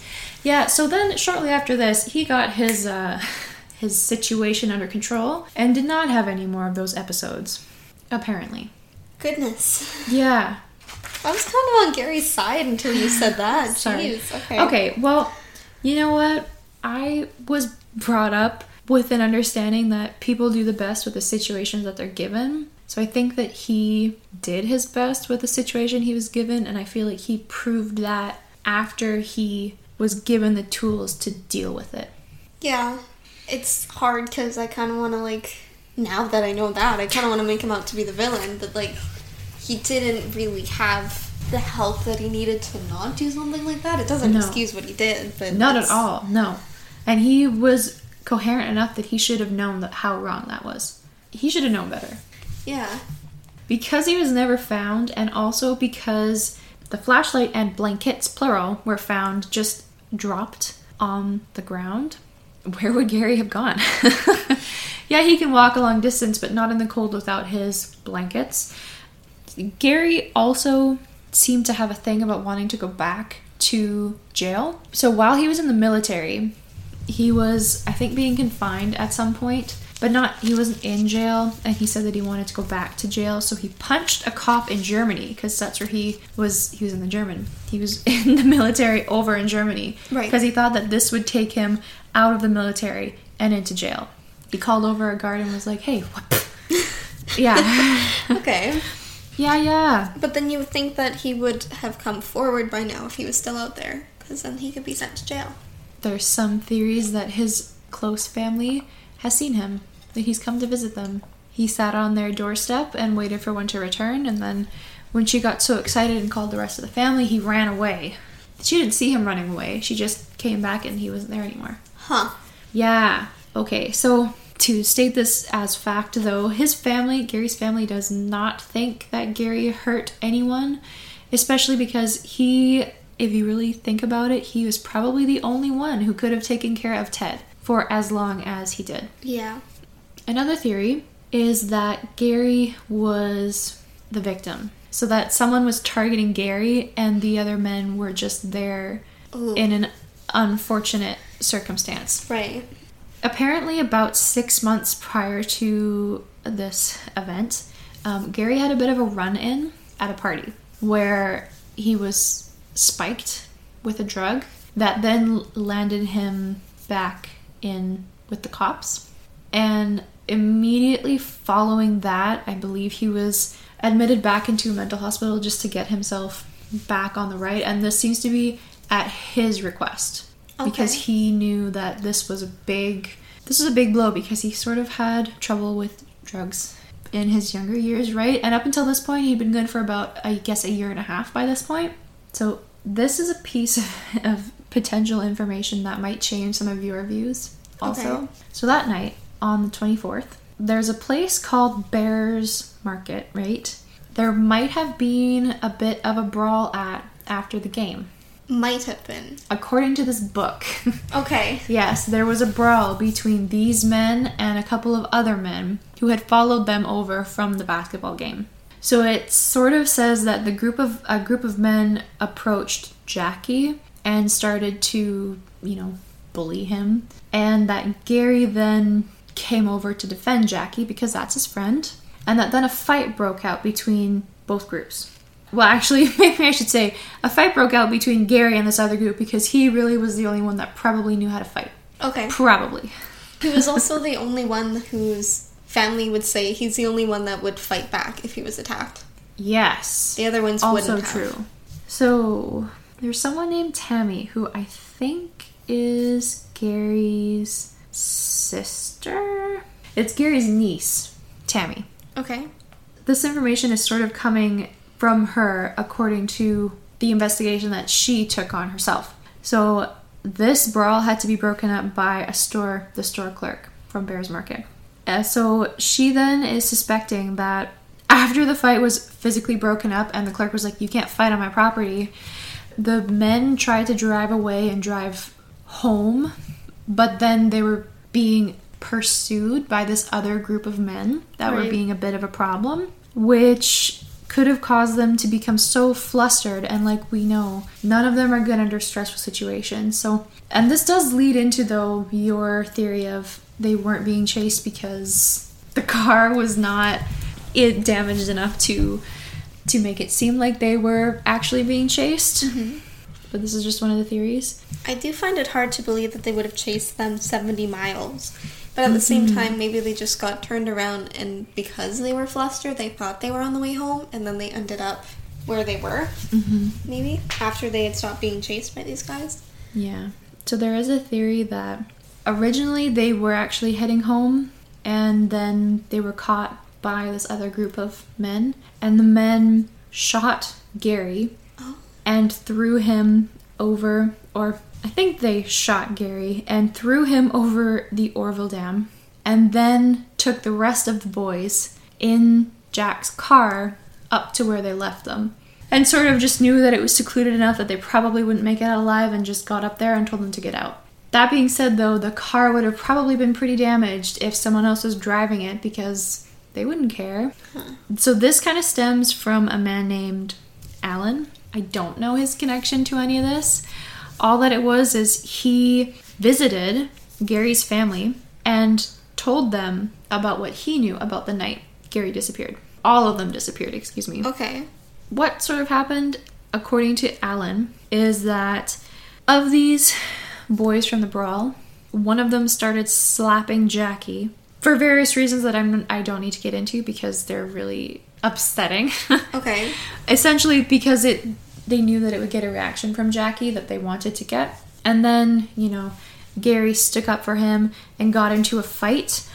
And then everyone else sort of overtook Gary and just threw him over this bridge. And then that, like I said, the car was driven up the mountain.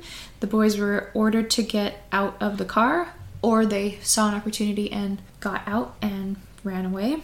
There is no evidence that Gary was actually in this river because he's, again, never been found, and there's never been his shoes or his clothes have never been found in that river. Well, his shoes were in the trailer.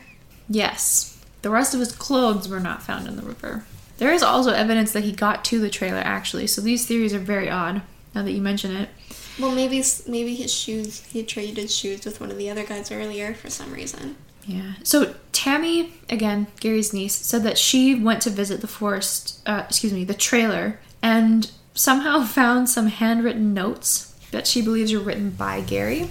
I guess maybe he kept a journal or some other notes that they were able to compare it to. So actually, she says, as a quote, Gary took notes like a diary, and these matched his handwriting. I wonder what they say. Does it say what they say? Oh, no, apparently they only contained religious passages, and actually one of the men was said to be quite religious, and I think maybe it was... Bill? Yeah, I was going to say Bill or Jack. So I wonder if maybe... No, because Bill didn't make it to the trailer. Unless they did make it to the trailer and were on their way back to the car. Yeah, to like maybe find help. Yeah, exactly. Apparently these notes didn't have anything of importance on them. Again, religious passages, affirmations, encouraging sayings, and I guess the police confiscated these notes and did not give them back. Okay. This is all over the place again. No, Really this is sorry. fascinating. Okay, so remember Alan? Yeah. Alan apparently was never able to be questioned by the police because about 2 days after he spoke to the family, he passed away of a heroin overdose. He was never known to use heroin. He preferred pills. Oh. Not heroin. Okay. Just so you know. Okay. Yeah. The silver lining of all of this, though, is that one of the men who was sort of in the group that I think Alan was with, like the friend group of Alan's, he drove a red step side truck, like a red pickup truck. So maybe they took them up a mountain and like followed them up in the pickup truck to come down when they left the guys. One of the real theories, there's just so many branches, and I feel like all of these theories can kind of branch out into one another. So like there's some theories that based on something that Gary did in his past, he was targeted and they chased them, or like he was targeted because he drove like 2 hours to another town. These people just so happened to be at this basketball game and recognized him and were like, wow, you did this terrible thing a couple years ago. And they went to follow him and hurt him, and maybe they were waiting for an opportunity, and when the men sort of initially got stuck, they realized, oh, this is the golden time, which was why they didn't have enough time to get themselves unstuck if they just instantly were in a fight or flight situation and decided to just vacate and run away. Yeah. So like the real questions here aren't really what exactly happened to them because we know how they ended up. What happened in between point A and point B? Yeah, why'd they go up the mountain? Yeah. Why didn't they do the logical things that they should have done? Mm-hmm. Remember how you mentioned that this weird phone call from this guy to this random woman for sort of no reason, this poor lady that was just pulled into this? This really fun thing happened with Gary's mother, because you know how parents and their children sometimes can have this really, really strong connection, right? Where sometimes you hear in true crime cases parents saying, I just knew, I just instantly knew that they were gone or they were here or whatever. So Gary's mom had a really strong feeling that Gary was still alive, just that he had walked so far, because he was known to walk these great distances. She sort of followed a trail that she thought he might have taken, and it took her into Forbestown, which is the town that he used to have friends in, right? Okay. Yeah. They were driving through, and she out the window saw men with rifles and shotguns hiding in the woods. This area was not safe and known for drugs. Okay. Just to put that out there. So as they were driving along, I think sort of all of a sudden, she just had this really strong feeling that Gary was here, like right in front of her at this property. Okay. So she insisted that the driver stop the car. I think it was his father. She went up and knocked on the house door. No answer. And she had this really strong feeling that Gary was in one of these multiple sheds on this property. Yeah. This is a very specific feeling that she's feeling. Oh, yeah. It's so specific. Seriously, it's like the water witcher. Yeah. So she specifies that it is a wooden shed with a metal roof that had been bolted and padlocked shut.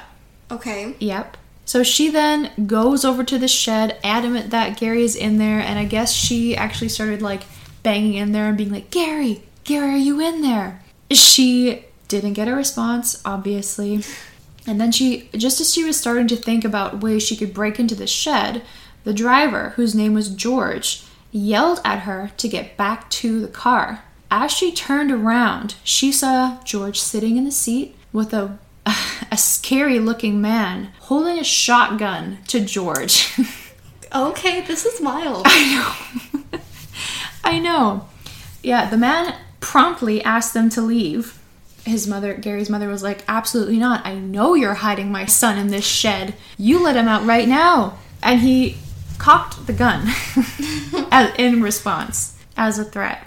After that, she realized that this was in fact a dangerous man and decided to leave at that moment. She did call the police. She sure did. She called the sheriff's office. Apparently they looked around, checked it out, and found nothing. So she also stated that while she was driving, she could clearly see there were booby traps and men with shotguns hiding all around this property. And that's where that ends. The police have stated that Gary is not there because they checked it out. And I'm assuming that his mother still believes that he is in the shed. I don't know how I feel about that. It's odd, hey? It's a little odd. I don't know how I feel about that. Was that in the book? Yeah. All the information, the things that I'm adding are all from the book.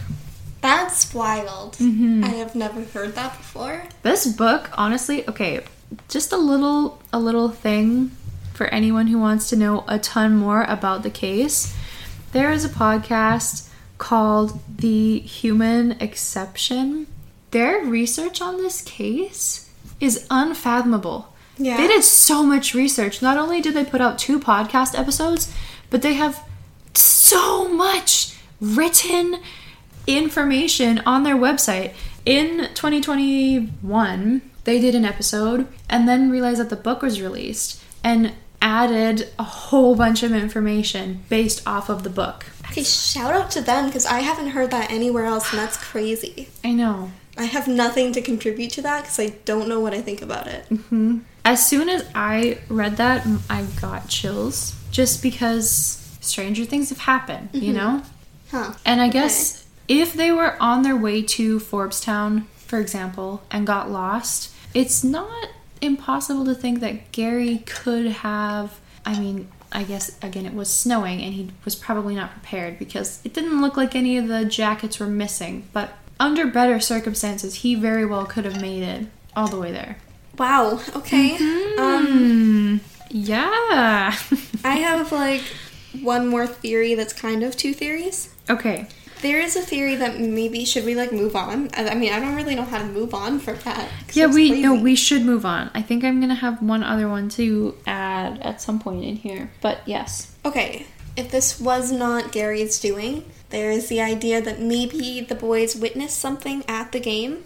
Specifically, maybe, or after the game, specifically maybe they saw a woman and her baby being kidnapped by a pickup truck. Oh my gosh. So maybe they followed, because they were known to be super helpful. Yeah. Maybe they followed this pickup truck with the woman and the baby and the kidnapper all the way up into Plumas National Forest until they got stuck. And then they got out and had a confrontation and then scattered because things went wrong. I guess, yeah. So if Gary got out and fought the kidnappers, the other men could have been over there sheltering the woman. And at that moment, that's maybe when Joseph could have woken up and seen that and just been hard of hearing because he was hearing whistling. There was a report from someone on Reddit claiming to be a friend of the family. It wasn't in the official investigation, but she said that the investigators had found, in the car, they found baby supplies. And around the car, they found shell casings from a shotgun. A shotgun? Like the man who threatened Gary's mother with a shotgun? Ooh. Are shotguns common in the States? I thought handguns were more common. Oh my gosh. I just don't know. Oh my goodness. So there's a theory that the group could have been part of or fallen for a con. There's a super common con where a woman will be the bait and they'll lure some men specifically, or women if that's what they're aiming for. Yeah. Especially if they have a baby, right? You're going to want to help a woman with a baby, especially. Because they're helpless, quote unquote. Quote unquote, yeah.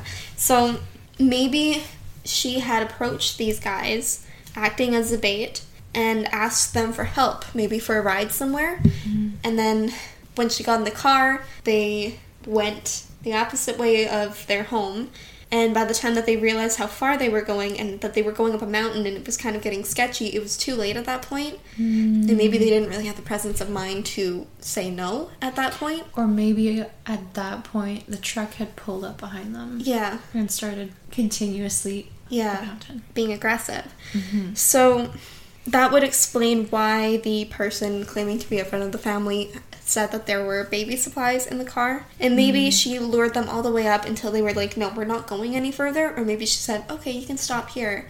And then they got stuck in the snow, got out, had a confrontation with this guy, and then scattered. And that's why the window was down, and they seemed almost like they were separated. That being said, it's 5 grown men, big men. Yeah. It seems like it would be kind of, unless you knew that most of them would not fight back, unless you, like, knew that, it seems kind of risky to True. attack them. But that's not saying that they couldn't have known.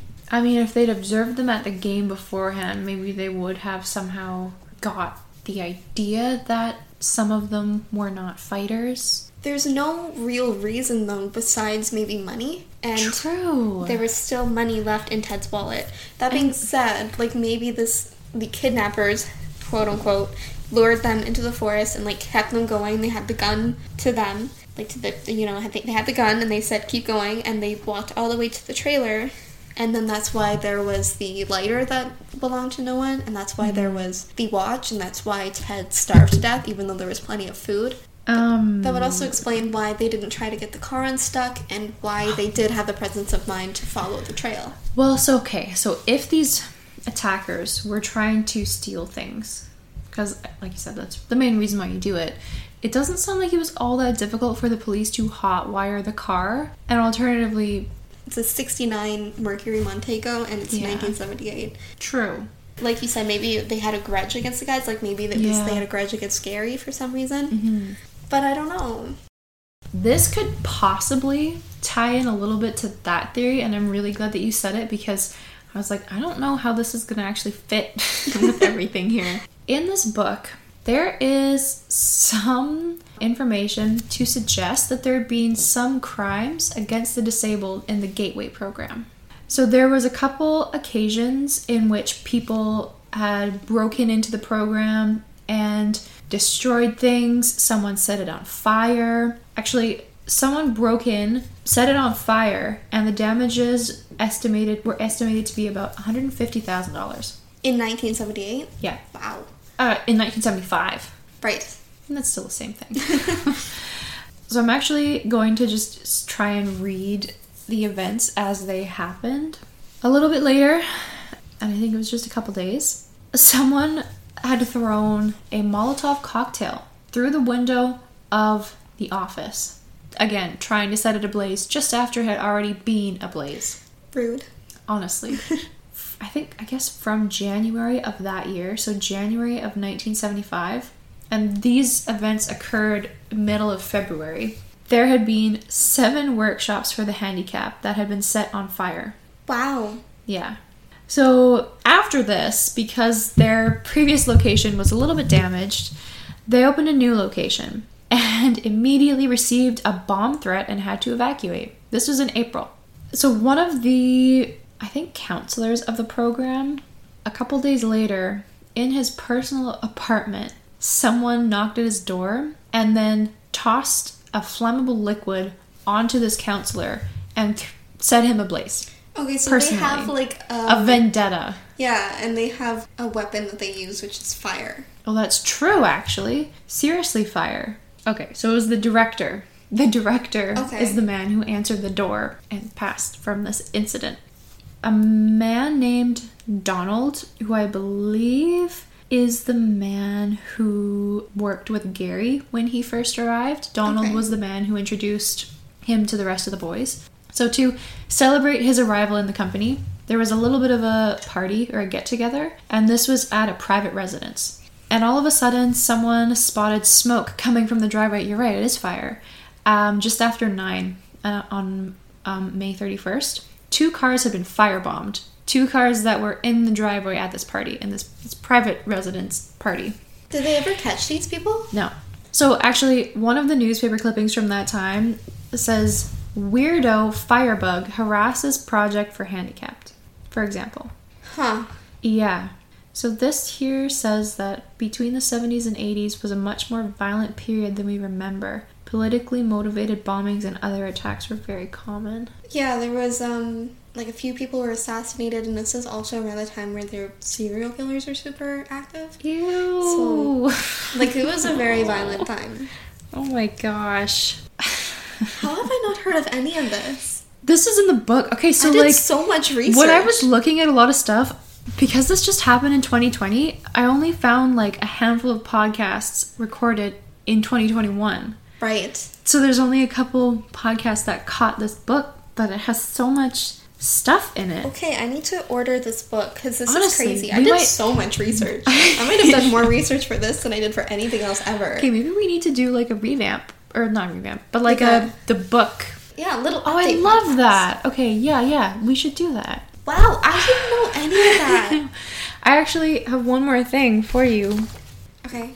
Okay. It does, like, make sense, like, if they were, like, chased up that mountain or kidnapped or, like, attacked by people, maybe the people already knew them. So, like, okay. Or had a vendetta against them because they just are awful bigots or something. Mm-hmm. Or, I mean, so let's say that these people had a vendetta against them anyways. And then Gary comes along, who is not quite the same, but becomes friends with them.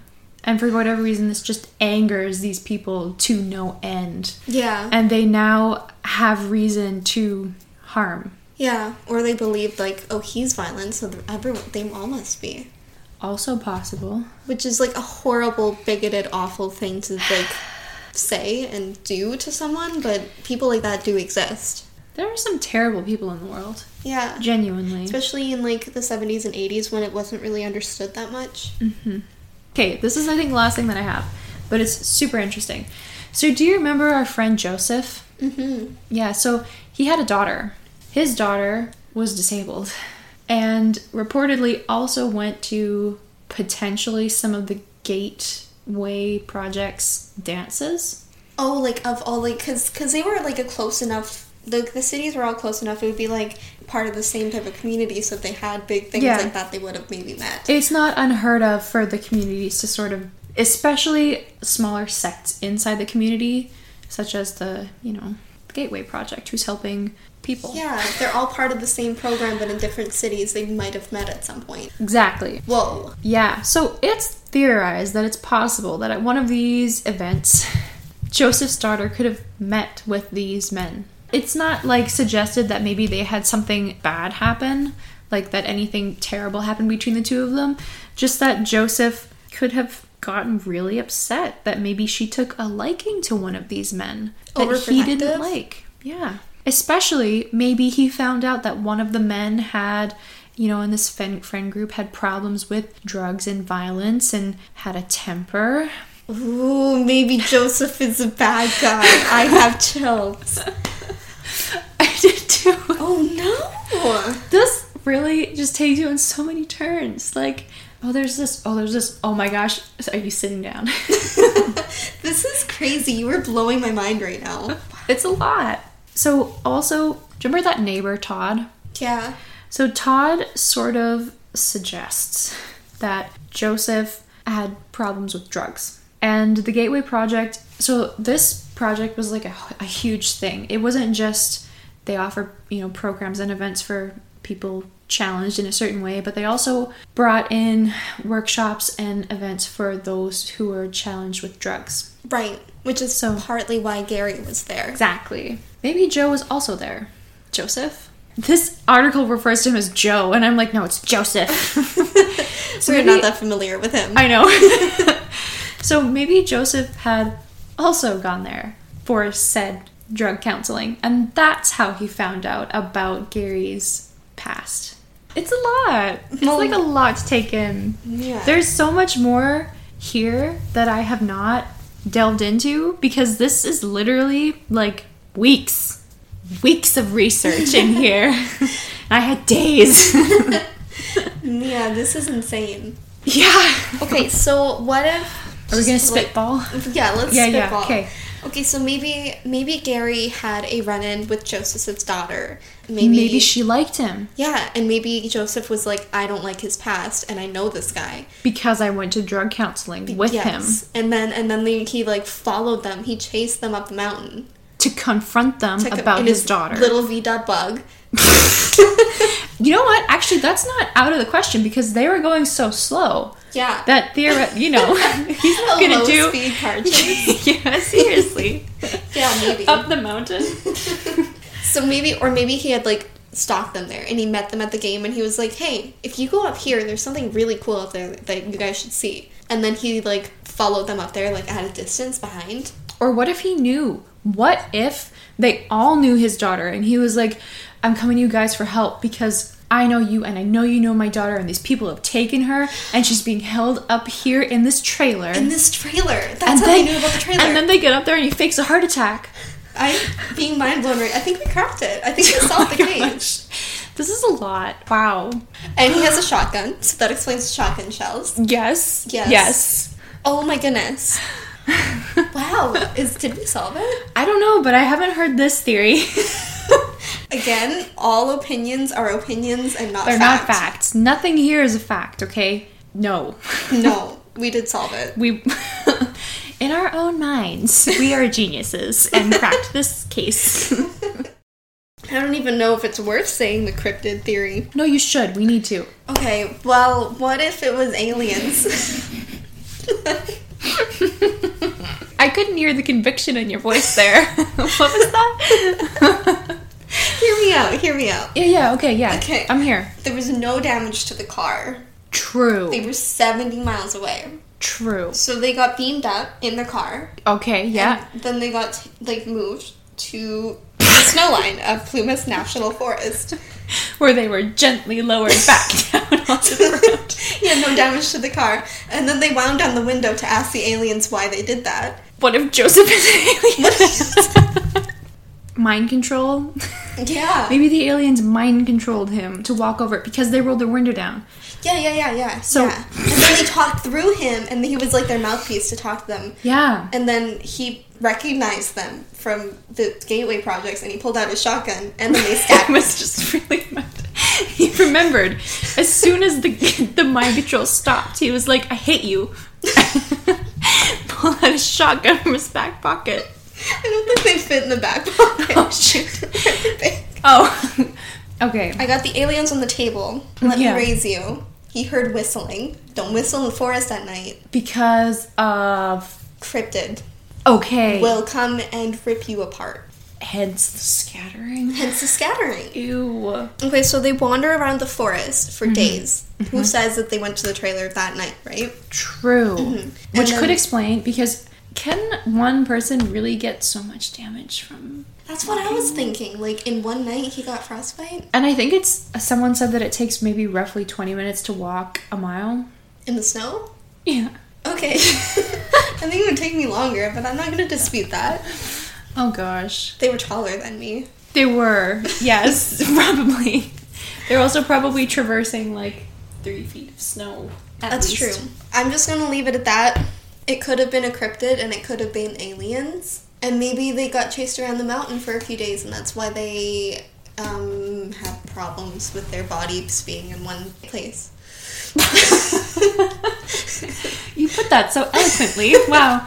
There's a Sasquatch theory. I don't know how that plays into this. That could have been the cryptid that chased them around the mountain. I mean, Sasquatch is nice, though. Is he? Do you know that for a fact? Yeah. I sure do. I've never once been scared outside. Maybe the Yeti is bad then. Okay, so what if it was the aliens that mind controlled the Sasquatch? And then Joseph was the Sasquatch. He is a hybrid. We just got it wrong. He's not alien human. He's human Sasquatch. He cracked it. Oh my gosh. Solved. Oh my gosh. All right, well, that went off the rails a little bit. That was a lot. We might have some bloopers. We might have some bloopers. Yeah. What do you think happened? Oh my goodness. For a fact, I think that they didn't necessarily mean to go up there. I think that someone did talk to them while they were up there, and that's why their windows rolled down. And then it could be aliens. Could be Joseph. Respectfully, Joseph. Respectfully. And I think that Gary may still be alive. investigators kind of believe at this point that the only way they're really going to solve this case is if they find Gary. Yeah, I agree, to be Yeah. honest. And the forest is so big that they can't put all their manpower into searching everywhere. Especially if he can walk like 100 kilometers Mm-hmm. without stopping. Exactly. Yeah. Well, I think it's pretty clear what happened after they got up there.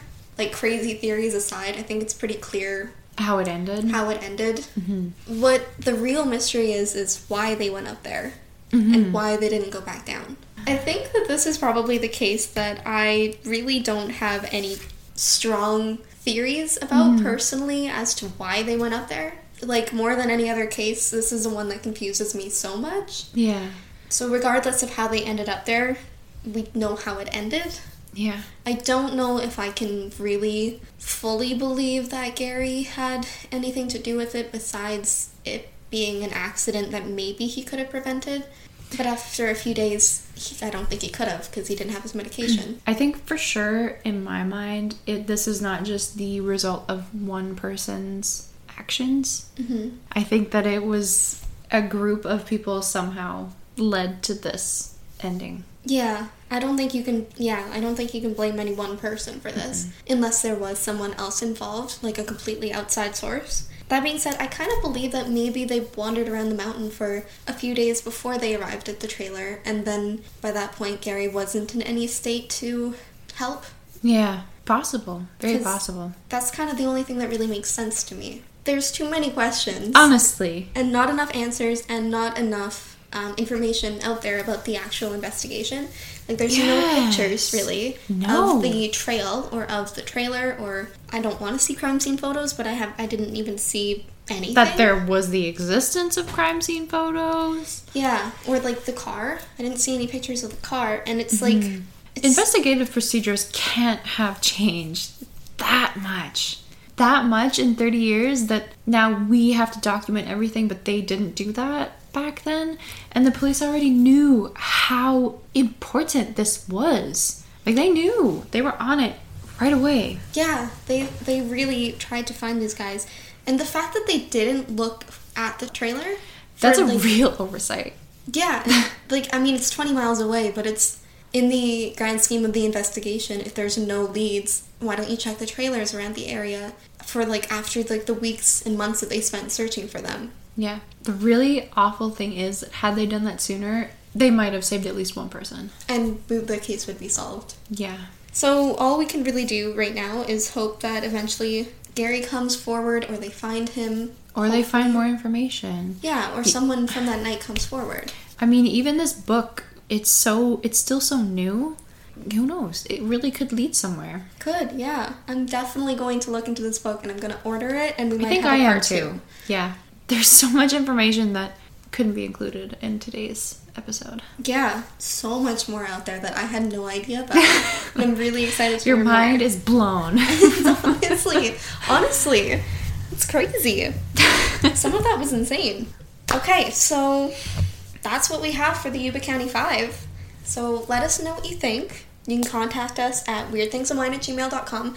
I really would love to hear anyone's theories on this, because Seriously. I don't know, and I deep dived into Reddit, and I found so many differing theories, and people are so certain of what they believe, and then other people's are so certain of something completely different.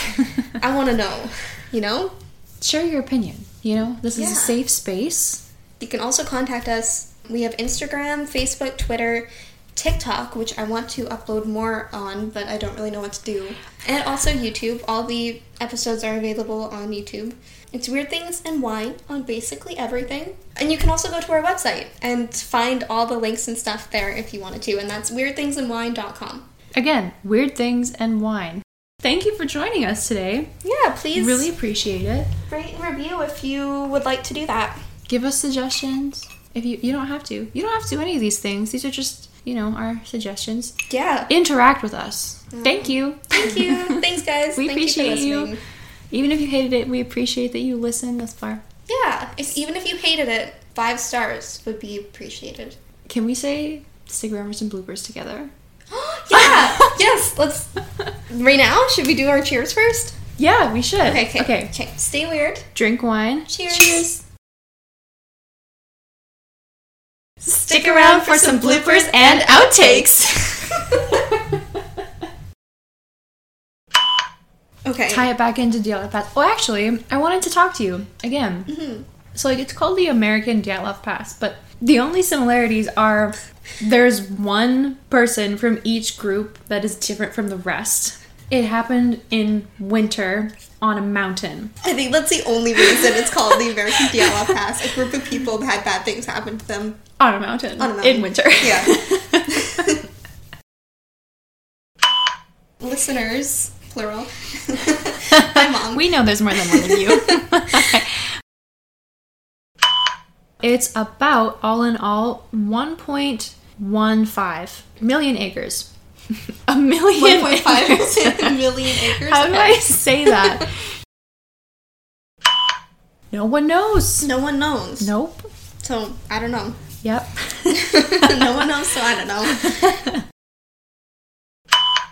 It looks sort of similar to some of the views that I have seen in my lifetime, and I live sort of on the East Coast-ish. West Coast. Is it the West Coast? Never eat. It is. Excuse me. I live more so on the... Gosh. Let's try again. There was a lot of snow at the time. Why am I... I'm just reading my notes, like, word for word. But yeah, there was a lot of snow, obviously. It was winter. And of course, you know, men in their cars. Girl, tell me about it. We have a true crime podcast, and I can't handle blood. Maybe he was like a blood witcher. A blood bender. Do you know what that is from? From Avatar. Oh gosh, thank you. Yes. Dude, that was intense. The way your face went completely. I got excited. Okay, I'm sorry. I didn't know how to internalize that. Yeah, like a blood bender. You said we weren't gonna have that many bloopers today. This feels like a blooper. We are gonna have the best podcast ever. Joe Rogan, we are coming for you. Coming for your brand, man. We're gonna make it better. Watch out.